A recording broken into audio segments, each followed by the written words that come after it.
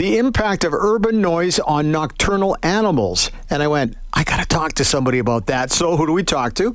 Professor of Biology at University of Alberta, Matina Kalcounis-Rueppell, who's joining us on the show today. Hey, Matina. Hey, Fran. How are you doing? It's Fine. so good to be here with you. Hey, thanks very much.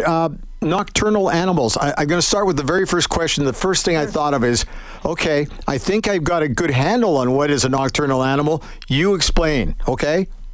Sure. So nocturnal animals are all of those animals that are active when we're asleep at night. So they typically start to become active at dusk, and then their peaks of activity are when it's sort of the middle of the night or, before dawn. And then they're resting during the day and their activity is at night. That's what makes them nocturnal. Great examples of nocturnal animals are things like bats. We associate bats with nocturnality. Right. But you'll also notice something like a coyote, for example, that, if you see them in and around the river valley, people will usually say that they see them in sort of the evening hours and early morning. Also, might they be looking for mice? Yes, that's another huge group of nocturnal animals, and the rodents in general. Some of them are diurnal. So if you think about squirrels, those are rodents, but squirrels are active during the day, and we see them active during the day. But right. Mice and rats are a huge group of rodents, and beavers, another one that's really common to those of us in Edmonton that are in the river valley walking at dusk. They're also nocturnal, so they become active when it gets dark. Hey, Matina, what about skunks? I know that we're in a neighborhood where there's a family, clearly, Yep. and we run across them. It's always like before the sun comes up or really Yep. late in the evening. Are they wandering around at night as well? They're wandering around at night as well, and we just saw them in our neighborhood too this week. So, there's several. We've been talking about mammals, right? So those are mammals that are nocturnal, but there's other mammals that are familiar to us that are active during the day, and those would be things like,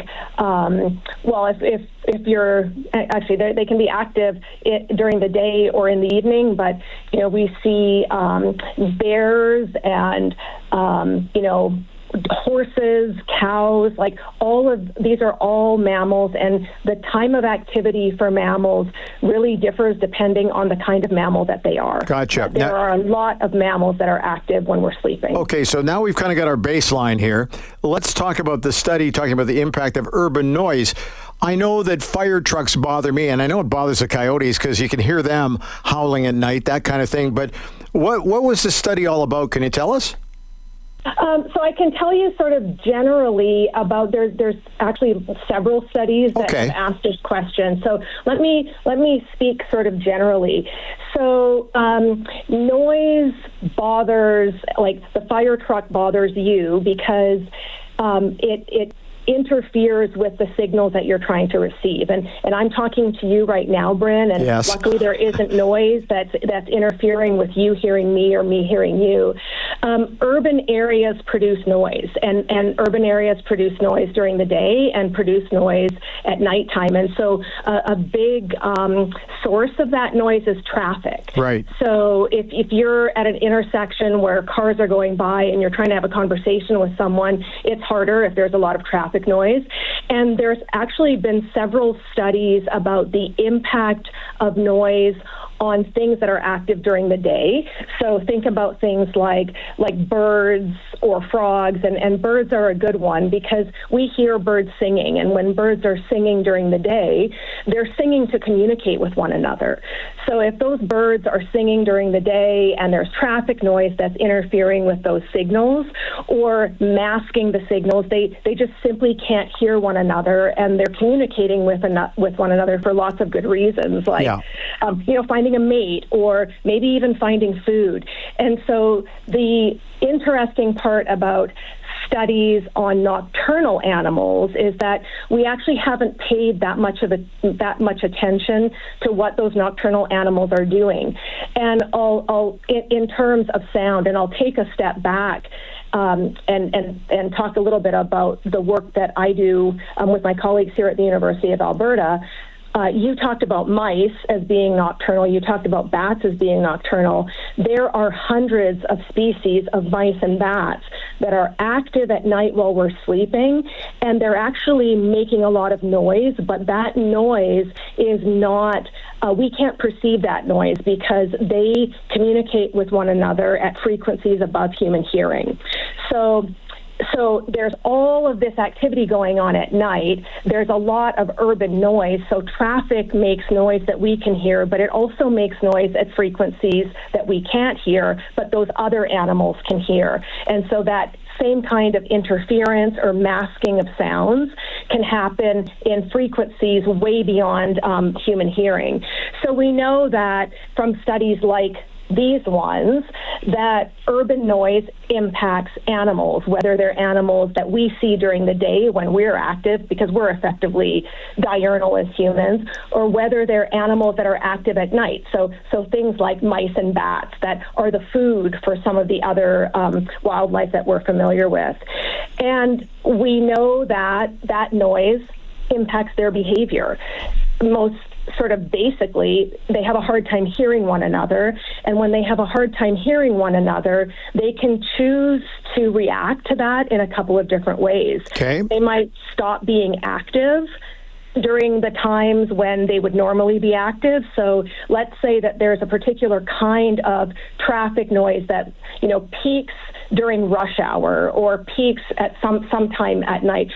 Airplane noise or helicopter noise or those kinds of noises are also part of that traffic noise in a sense. So the animals can change when they're active, so they can change their activity. They can also just decide to leave that area because if they can't communicate with one another, they'll just go to a quieter space.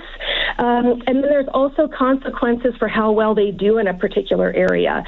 So if those animals are communicating with each other at night, let's say to find a mate or to find food for raising their offspring, and they're not as successful as doing that, they're just not going to be successful in urban areas. Gotcha. So there's lots of impacts, but the good news is there's a lot of ways that we can also mitigate noisy areas, and we do that during the day, and we do that during the night as well. Like, for example, keeping lots of parks in urban design, or thinking about the way that we design our cities. Our river valley is an amazingly quiet place for animals, even going right through the middle of a city like Edmonton. And we can think about the kinds of materials that we build roads with, for example. There's some surface materials that absorb sound in a different way than other materials, and so you can build your infrastructure in cities. Fences are another good example that either keep out the noise or absorb the noise, and that has a positive impact on the urban animals that are living in the cities with us and that we enjoy so much as part of the wildlife. Are we making any progress on this? Or are we, somebody's going to say, so why do I care? Because I'm sleeping, but we share this planet. Well, we do, and it's even more local than that. Okay. So if you think about, why do I care? Because I'm sleeping and these animals are active around me, but that doesn't really impact me. Well, it does impact you. For example, if you like the birds that are in your yard, those birds are eating those mice. The other thing to think about is those mice they're not just food for other wildlife, they're actually moving things around. They're moving soil around, they're moving seeds around. And I always like to give the example of a beaver that's doing its work. Mm-hmm. That's just effectively, a beaver is just a big mouse, and it's moving wood, it's moving soil, it's changing water patterns, and there's lots of wildlife that rely on the work that beavers and other rodents are doing for their own habitat. But probably the best example is caring about what bats are doing when they're sleeping, because bats are eating insects, and those insects are eating plants. So, well, not only are the insects eating plants, they're eating plants that actually structure forests, but also eating crops.